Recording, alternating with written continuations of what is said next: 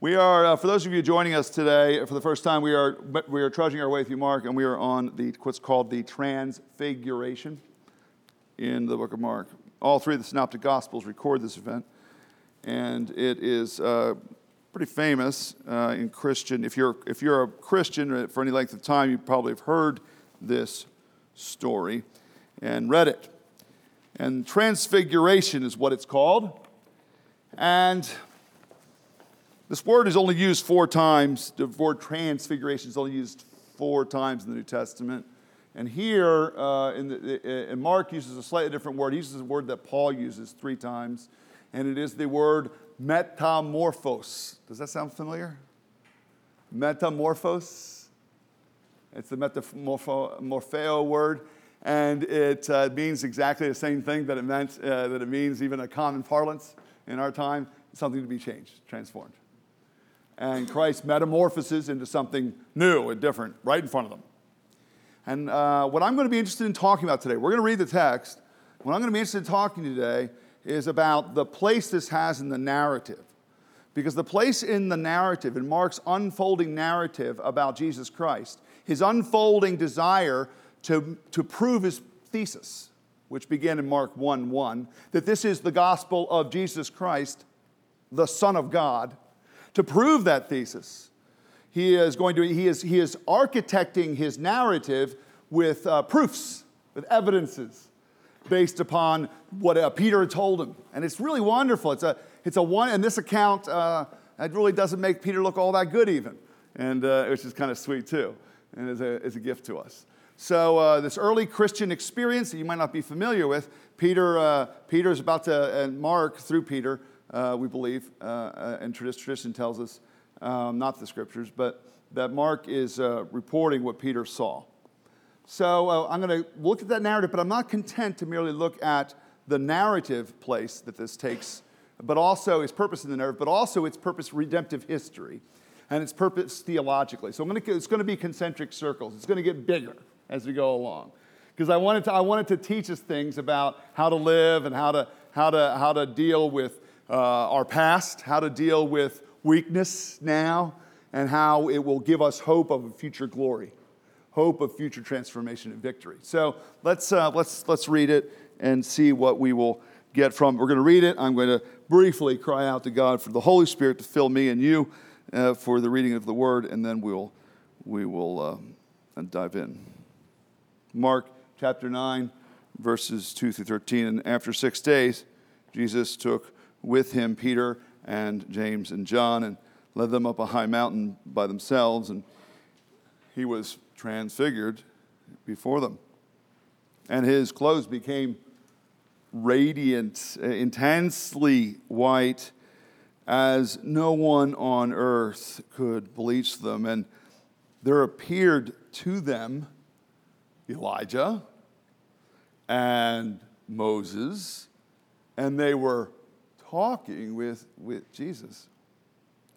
And Peter said to Jesus, "Rabbi, it is good we are here. Let us make 3 tents, one for you, one for Moses, and one for Elijah." For he did not know what to say, for they were terrified. And a cloud overshadowed them, and a voice came out of the cloud. "This is my beloved Son. Listen to him." And suddenly, looking around, they no longer saw anyone with them, but Jesus only. And as they were coming down the mountain, he charged them to tell no one what they had seen until the Son of Man had risen from the dead. So they kept the matter to themselves, questioning what this rising from the dead might mean. And they asked him, "Why do the scribes say that first Elijah must come?" And he said to them, "Elijah does come first to restore all things. And how is it that written of the Son of Man that he should suffer many things and be treated with contempt? But I tell you that Elijah has come, and they did to him whatever they pleased, as it is written of him." Let's pray. Father, I pray that we have power together to grasp how wide and high and deep and great your love is for us. We'd have power again to see how the power of the gospel can affect us. That we will have new hope and joy that someday we will be transfigured, we will be metamorphosed, and that's just beginning. I pray that the Holy Spirit, you, Holy Spirit, would give me words to speak and give us ears to hear, because we need that action in every part of this process. We need you to metamorphose us, to change us. There are men here and there are women here that need metamorphosis of their heart and their mind and their understanding by the presence and power of the Holy Spirit. Forgive the sins of the one who speaks, for there are many. And open up your word to us, we pray. In Christ's name, amen. So what is below the surface? What is below the surface? Having been a pastor for 15 years in Atlanta, Georgia, planted a church in Atlanta, Georgia, in the Urban Center. Having been a pastor there for 15 years, you got suspicious of what was on the surface. You got very wary of what the polish and the spit and polish and the perfection that people are presenting to you all of the time with so much charm. You learned what certain things meant and didn't mean. Oh, what was that? Oh, bless you. What was it? What's that? Bless your heart, which means you're an idiot. If a Southern woman looks at you and says, bless your heart, she just said, you're an idiot, and I feel bad for you. We have people from the South who can give me a witness right here, right now. Right. And so that politeness, it's a veneer. You know what a veneer is? I remember when my grandmother was an antique dealer. She had beautiful, beautiful furniture. I was at a museum looking at her furniture the other day, and there's beautiful furniture as a veneer. What makes it look so pretty, like mahogany, is a veneer, because mahogany is terribly expensive. And so even very, very beautiful old antiques, they have veneer. I remember when they would chip off of the old furniture in my grandmother's house, and she would explain to me, I was shocked that the whole thing wasn't that beautiful. It was just a little strip of beauty behind pine and some cheap wood. That's an innocent thing. Bless your heart's kind of innocent. What doesn't innocent, and when it's not innocent, is the Southern boy whose goofy kind of artless charm and friendly smile and his beautiful, beautiful wife and their beautiful children telling me every week how wonderful things are and how great they are and how great their marriage is. And then when the veneer gets pulled off of that, and he's been having sex with a prostitute in their house, and everything just, bam, what's under the surface? You know, it's chilling when people like that are so convincing, so utterly convincing. And as a pastor, you completely, even though you kind of know, you got to be careful about what's on the surface. Yeah, they fool you. You're like, man, it was just a colossal mess. So, all right, and I asked that question. All right, so I'm asking that question for you, Peter, for us, we one together, for us to kind of open it up, maybe make us a little tender. Well, because I don't know. And you could fool me. Congratulations. You know, you can fool me. You can fool a lot of people. That's, you know, and maybe that's what you're committed to. But, you know, as I was thinking about that, though, you know what I love? Is that under the surface of what our Father is doing, there's nothing but beauty all the way through. There's nothing but His glory and the presence of His love and the presence of His purposes, and there's nothing but gold all the way down under the surface. And I think that's what the transfiguration is doing.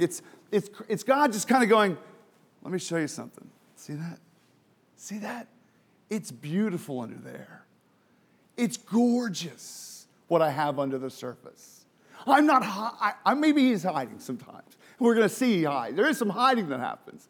But He's only hiding what's better than what it looks. It's never worse.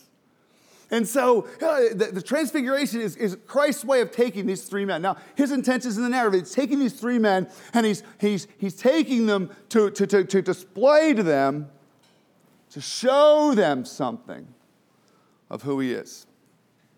Why would that be important right at this moment? Why would that be so important in the story? Because it's going to get really, really bad. It's going to get really, really ugly. He's going to practically disappear. And the first place I want to see this, I kind of work this out of the text, work it out of the purpose of the narrative. The craft of the narrative, he has been so victorious. Demons, death, everything, sickness, disease, self-righteousness. He's towering. And as his disciples finally name him as Christ, what does he say? All right, you get it. I'm glad. You get it. The Holy Spirit showed you this. Now, they're going to kill me. You're going to betray me.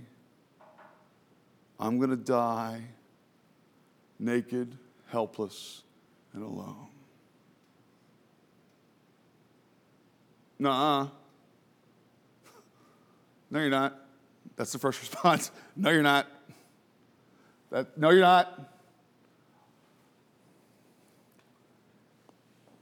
So how does he help them? You can see how can you get a picture of why this is important in the narrative right now? Why is he? What would this do? What in the purpose of the story? What would this do to the reader? Is the reader getting a clue, and they're getting a clue, and maybe you have a hard time understanding it right now what the clues are, but he's slowly wanting to reveal to you that under the surface of what he's doing, there is a power and a glory and a beauty breathing and working its way.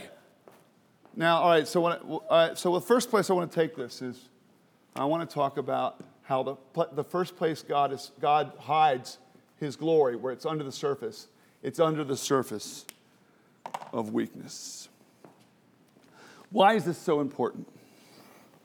As Christ approaches the zero position, the place of evacuated physical, spiritual, and everything, as he dies, it's the weakest, it's the place where, and in a sense, it's the place in all of history where God looks the most absent, right? Where's God? Where's the love of God? Where everything looks like it's gone, right? It's it's 0 hour. Christ is empty. There's nothing left. And there's in this moment of nakedness and I mean, it's shameful. It's interesting to watch and to see different versions of the crucifixion. And a lot of modern versions of the crucifixion, like Dali and others, the crucifixion doesn't look as ugly.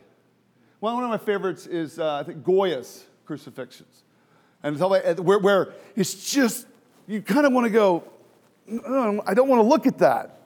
It makes me sad. Because when you really picture the moment of torture, death, and execution on a dump, on the local city dump, you're like, that's not what, and all the friends are gone. Everybody, John's standing there with my mom, and finally, Christ is up in spirit. And what does everybody do? What does his mom do? They go home. Because he died. But here's the wonderful riddle that the Transfiguration was trying to open up. When I am weak, then I am strong.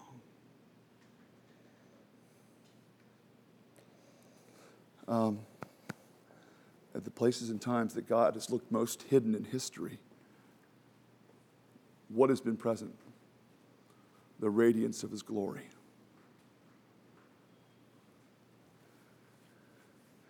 Sometimes I think the bitterest and most poisoned pill of a prosperity gospel that tells you if you come to God, he'll make you rich is not just how ugly a lie that is.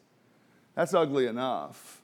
It feeds on some things that are true. God does bless us, right? And he blesses us abundantly and amazingly sometimes.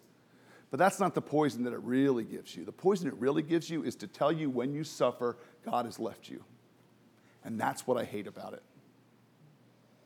It tells a lie that when you have suffered, when you have been alone, when you have suffered physically and emotionally and mentally and spiritually, when you are weak, when you finally, oh well, God's not with you anymore. You see? That's the poison pill. That's so terrible because it has taken suffering and weakness and pain and it's taken away what? That they're holy and powerful. Yeah. The holy Lamb of God, right? The Transfiguration is meant to tell us and show to us that Christ never stops being holy and beautiful right under the surface. What's the point of that for us? Some of you come today with a load of guilt and shame about things you've done and places you've been, things you've done with your body and your heart and your mind, places you've wondered if there's any restoration. And you know below the surface of who you are, there is nothing but an angry, bitter woman or a man who has hated everything. And you wonder in that weakness, what can enter my weakness and my ruin and my sin and my regret and my shame to make it different?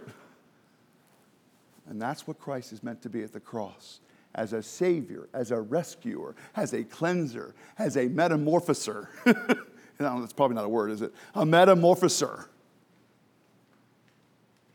of that which is weak and dead and ugly under the surface.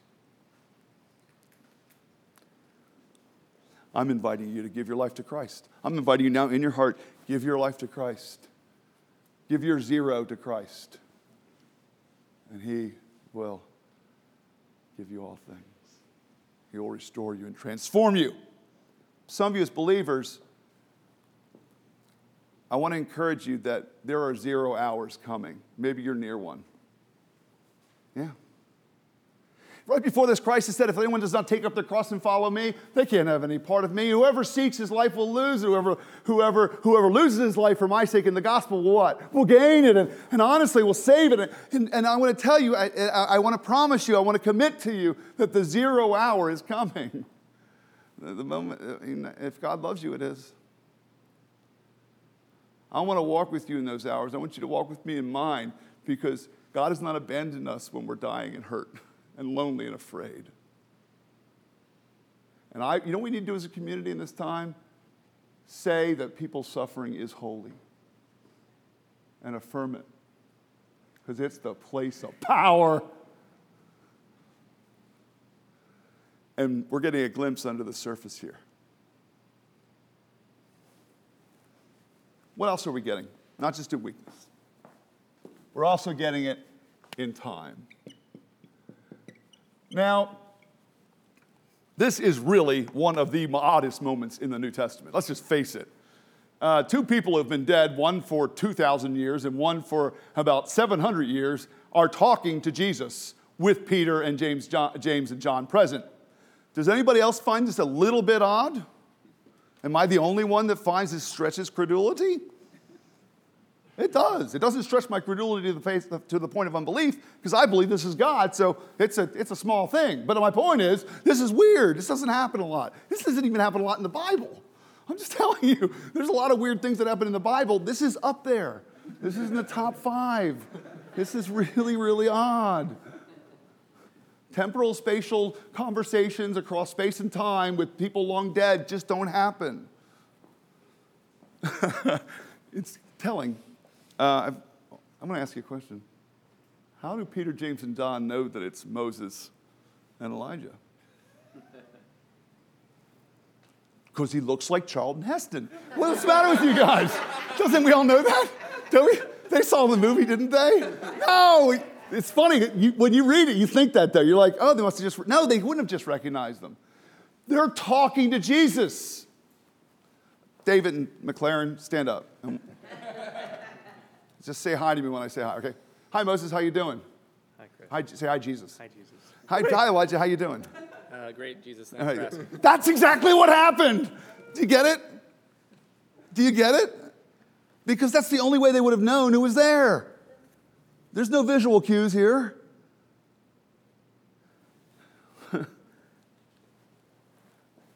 what in the narrative now is being put before you across, what's being said about Mark's place with Genesis, Exodus, Leviticus, Numbers, Deuteronomy, Joshua, Judges, and Ruth, and 1st and 2nd Samuel, and Kings, and what did he just say? What did Mark now locked into? God's story from all of time. And this is a confab of the leaders, early leaders of the church, Peter, James, and John, are having a confab. This is like the early Christian convention, I guess. An early, high level, the highest level leadership meeting you could have in Christian history between Moses, Elijah, Peter, James, and John. The three of the greatest apostles with two of the greatest leaders of the Old Testament, with Jesus. And then, so he has the last word, God the Father speaks. It's kind of wild. God the Father closes it down. This is really cool.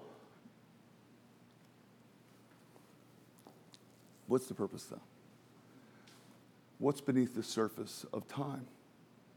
Beneath the surface of history? In the last 200 years, there have been deep speculations about what lies under the purposes and engines of history. The most famous, the most successful of those theories is Marx. And Marx would say to you that what you perceive is not really, what's under the surface is economics and the struggles of the classes.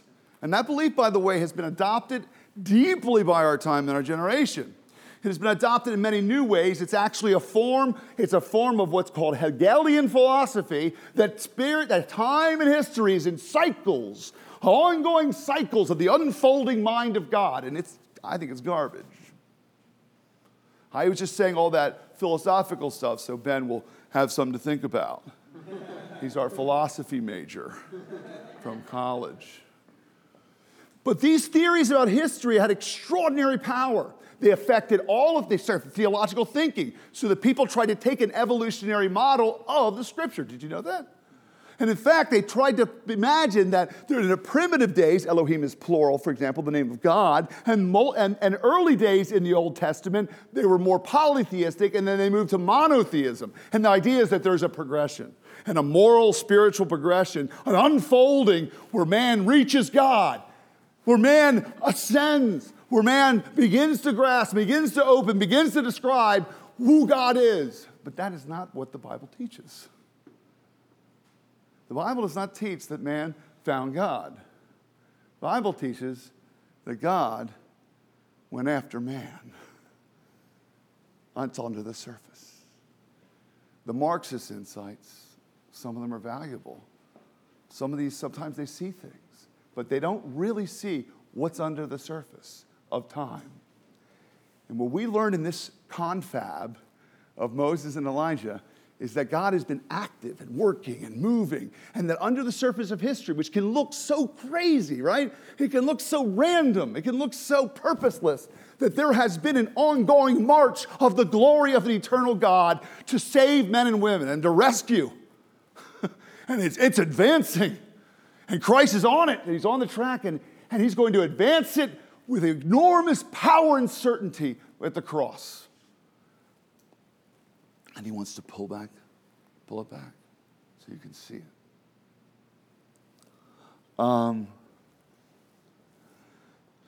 They say hindsight is 20/20. When people say that, they're often talking about some mistake they saw, or, oh, wow, if I'd gone there and taken that job, or if I had married that woman, or if I had done this, if I'd gone to this city, if I'd, or this would have been different, and I'm glad I did this and that. But I'm not interested in that kind of hindsight of what ifs and would have and could haves and should haves, because it's kind of pointless. But I am interested in the hindsight of what? I am interested in the hindsight where we become perceivers of how God, our Father, in our time, in our history, is what? He's been under the surface. He is such a kingly, amazing God that he has been crafting and moving with purpose and plan and pleasure and joy to take you as a man and take you to the place he wants, and you as a woman to take you to the place of this now, where you are now. And his plans have never been thwarted, neither can they be. If his plans can be thwarted, then he is not God, or he's not much of one. And this is a promise across time that Peter, James, and John will remember later. And they do remember later, and he tells them, don't talk about this until later, because later it's going to make sense that I have been and will continue to, all the way 2,000 years later, or half a world away, I will continue to march with my purposes into a city that everybody says is going to hell in a handbasket, right? And I'll do it in Dylan, and I'll do it in Peter, and I'll do it in you, I'll do it in I'll do it. So what I like to do, what we ought to do together, is it's really helpful to mine our stories for the places we see God put. Maybe there have been Moses and Elijahs in our lives, haven't there? There have been lawgivers who have taught us, and there's been people who spoke prophetically. There's been people like this, hasn't there? And we need to identify them and look what God is doing. I want to hear stories from you about all the places God took you and protected you. All the times and places, even before you knew him. My dad got busted for trafficking internationally, and in '63, what he said, but God was there, because that meant that ended his life in drugs, and he turned to Buddhism. And the Buddhism took him out of that world, and a lot of people died after they left it. A lot of people got into heroin, OD'd, and all that experiment, and then he moved to Buddhism. And then Buddhism sequestered them, and they became isolated. God was there. God was using that. He was putting them in place to fail and to be alone and isolated and then poor. Then, after a homelessness for a year, again, they came back afraid, isolated, and everything. And then there was a man there. And he said, come, stay with us. Stay with us. Stay with us. And they came to Christ. That man was a Christian who brought them into his home. Why the story? My dad recalls the story of his story. He recalls this really. You remember, did anybody read the Chronicles of Narnia? We're fairly familiar. It's like a very familiar mythos to us. Very beautifully written. I recommend it to you. It can teach you more about the gospel than many a preacher. But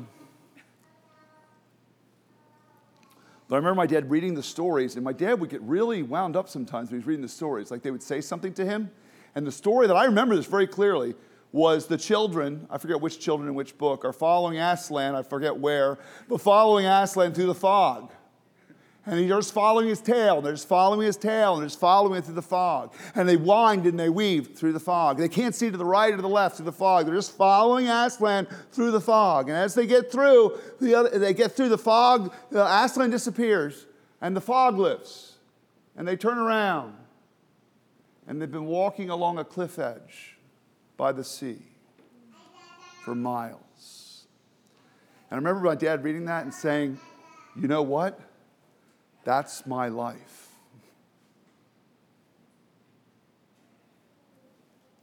He is the Lord of time. And under the surface of our story is his work. He'll bring us to another country to find him. He'll do whatever it takes to brawl his own. Finally then, what I want us to have joy in. Below the surface of weakness and time, below the surface, what is there is victory.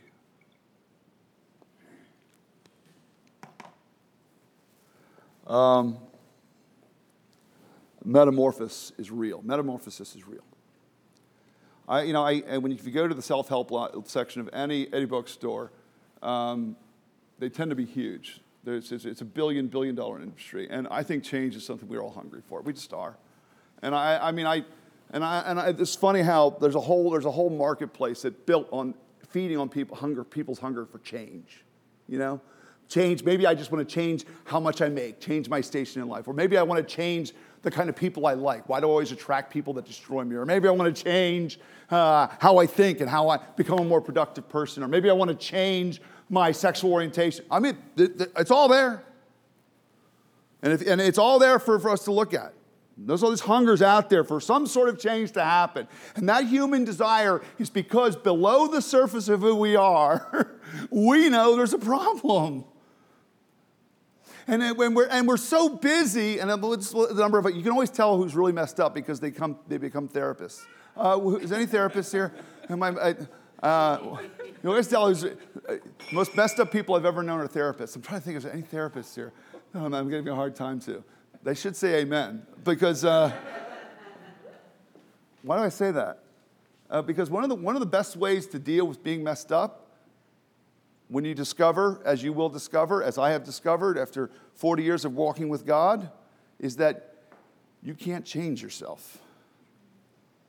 And so one of the ways to hide from that is to do what? Try to change other people. Yeah, let's go do it. I think it's so funny that there are books about changing other people all the time. You know, like, well, that's the way we want. I'm going to go help people get changed. And the problem is, I can't change myself. I can push other people around to be transformed. We are being invited into Christ's victory. And to have it, and to have the victory of a transformed body. Who doesn't want a transformed body? I know some of us are close. And maybe we're feeling, I don't need that much change. But some of us aren't. And the idea of a transformed, a radiance. I mean, you're going to glow, brother. You're going to glow, sister. There's the strange nature of resurrected flesh. It's so weird when Jesus rises from the dead. People try to touch me. He says, don't touch me yet. I haven't ascended to my Father. I'm a new thing. And man, that's wild. I mean, he is about a transfer, and that it begins by faith in him. And in many of us, it's being worked out, and some of it's in weakness. And we're supposed to plot it in time with our eyes fixed on the glory of Jesus Christ. What I want to do, and that's what he's teaching them in the narrative to do, and what Christ is wanting to show them is fix your eyes upon Christ. In other words, get in your imagination and your mind, read Revelation 1, read Isaiah 6, which we read together in worship, and let it fuel for you an accurate vision, because it is, an accurate vision of who this person is as he truly is. Incandescent, powerful, majestic, and risen from the dead. When my body is finally marred by worms and decay, and my bones turn to dust, I have nothing to fear because he was transfigured. He showed us who he was in his glory, and I'm going to fix on that glory for all my hope, all my dreams, and all my power, all my purpose. For every one look at your weakness, and the looks back across time and your regrets, and then discovery, this is the place I finally want to live. But we go back, and this is important because we're going to struggle with this. We're going to struggle with death, weakness, and decay in our own lives, and suffering and depression. And we're going to have to mind and understand our lives better in time, pace and time, to see what God is doing. But you know where I really want to keep facing all the time? I want to see, I want to perceive. Either an imagination, thought, or dream. I want to perceive with the mind's eye of faith just what it looks like for Jesus to be so shiny, so beautiful, and so powerful. And that Jesus now stands right now, available to me right now, as a state, right now, powerful, right now. Right now, I believe it's so right now, that's the reason I even get up here to talk. Because right now, he is transfigured. And one day, I will be like him. Let's pray.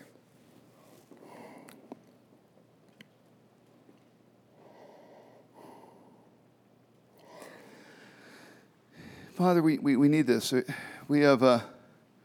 Some of us are in a place of tremendous weakness in our lives, and it's humbled us, humiliated us. We struggle with mental issues and emotional issues and spiritual issues. And we so want you to be at work under the surface. I thank you that when it's darkest in our lives, it's a holy place where your power is being worked. Thank you. Would you work that power right now in some people who are struggling with darkness, Father? Right now. Let your Holy Spirit rest on the men and women in our community right now who are struggling with a sense that you're not there. And let them see you.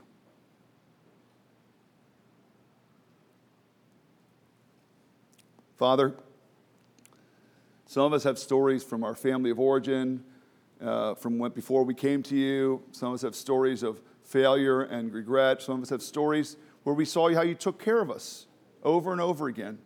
How you were always putting people in the right place at the right time. And you answered desperate prayers we had. And people were there. Father, give us a good vision. And help us to see. And help us to walk in the story of Moses and Elijah and Peter, James, and John. And just rejoice that there's no force in history. There's no force under the surface that compares to your mighty sovereign will. And I give glory to you for it. And finally, I pray that today you would reveal your victory to us. Reveal your victory to us so that we can have joy that have risen from the dead. We will be raised. Quell the doubting hearts that are so hungry for transformation. Quell those who have given up and gotten cynical. Let them turn their hearts to you. We repent of cynicism and unbelief and hard-heartedness and love of sinning. And we want to be transformed. So we ask now for the presence and the power and the filling and the anointing of the Holy Spirit to do that. Well, we ask for that in Christ's name. Amen. Amen. Thank you. I got an amen from Paul. That's awesome. All right. On the night he was betrayed, our Lord Jesus Christ took bread and he broke it. And he said, "This is my body, which is for you. Take and eat." In the same way, he also took a cup of wine, saying, "This is my blood. This is the cup of the covenant shed for the forgiveness of sins. Take and drink." We are told, as often as we eat this bread and drink this cup, we proclaim the Lord's death till he comes. He said, "Do this and remember me." Here on either side, the darker cups are red wine, and the center cups, there's 15 cups here, are grape juice, if you prefer it. And here we have, these crackers are gluten-free, and this is looks like a delicious loaf of bread. So this is our table. Now, what's below the surface here? What's below the surface? All that is juice and wine and bread. But below the surface by faith is nothing less than a presence of grace and more grace for sinners who know Jesus. And that's why you're invited to this table by faith. And if you know Jesus, if you've peered below the surface, if you know now that below the surface of your life, he has healed you and transformed you, if metamorphosis is the hunger of your heart and what you know God has done by the presence of his power and love, this is your table. And below the surface of this table is nothing less than the almighty grace of an eternal God. Amen. Hallelujah. Now, I always give words of warning here, though. Some of you are skeptics. Some of you are still cynics. Some of you are still watching and wondering how anybody could believe there's nothing but bread and wine up there, or that, gee, God is anything real. I respect your unbelief. I really do. I mean, I can't fix that, and nor do I want to try. But I want to continue to tell you about the Jesus I know and the Jesus revealed in the Bible. But until such time as you have saving faith, just watch us. Watch us and envy us. Watch us and ask God to somehow make it real to you. There are prayers printed in the bulletin for you to pray while you're sitting there. Finally, and those skeptics, I want you to hear this, because some of you might be skeptical about Christians. I want you to hear this, those of you who are skeptics. If there's anyone here, man or woman, who thinks they're a good person, who thinks they're righteous, who thinks they're worthy of God, you are forbidden from this table. This is not your table. This is not a table for good religious people. Christianity is not a religion for good religious people. It's a religion of grace for sinners. And those who think they're righteous are forbidden. Honestly, Those who think they're righteous, good people, are not worthy to sweep up the crumbs that I made when I tore the bread. Having broken the bread, he said, take and eat. This is my body, broken for you. Then he said, take and drink. His blood shed for the forgiveness of sin.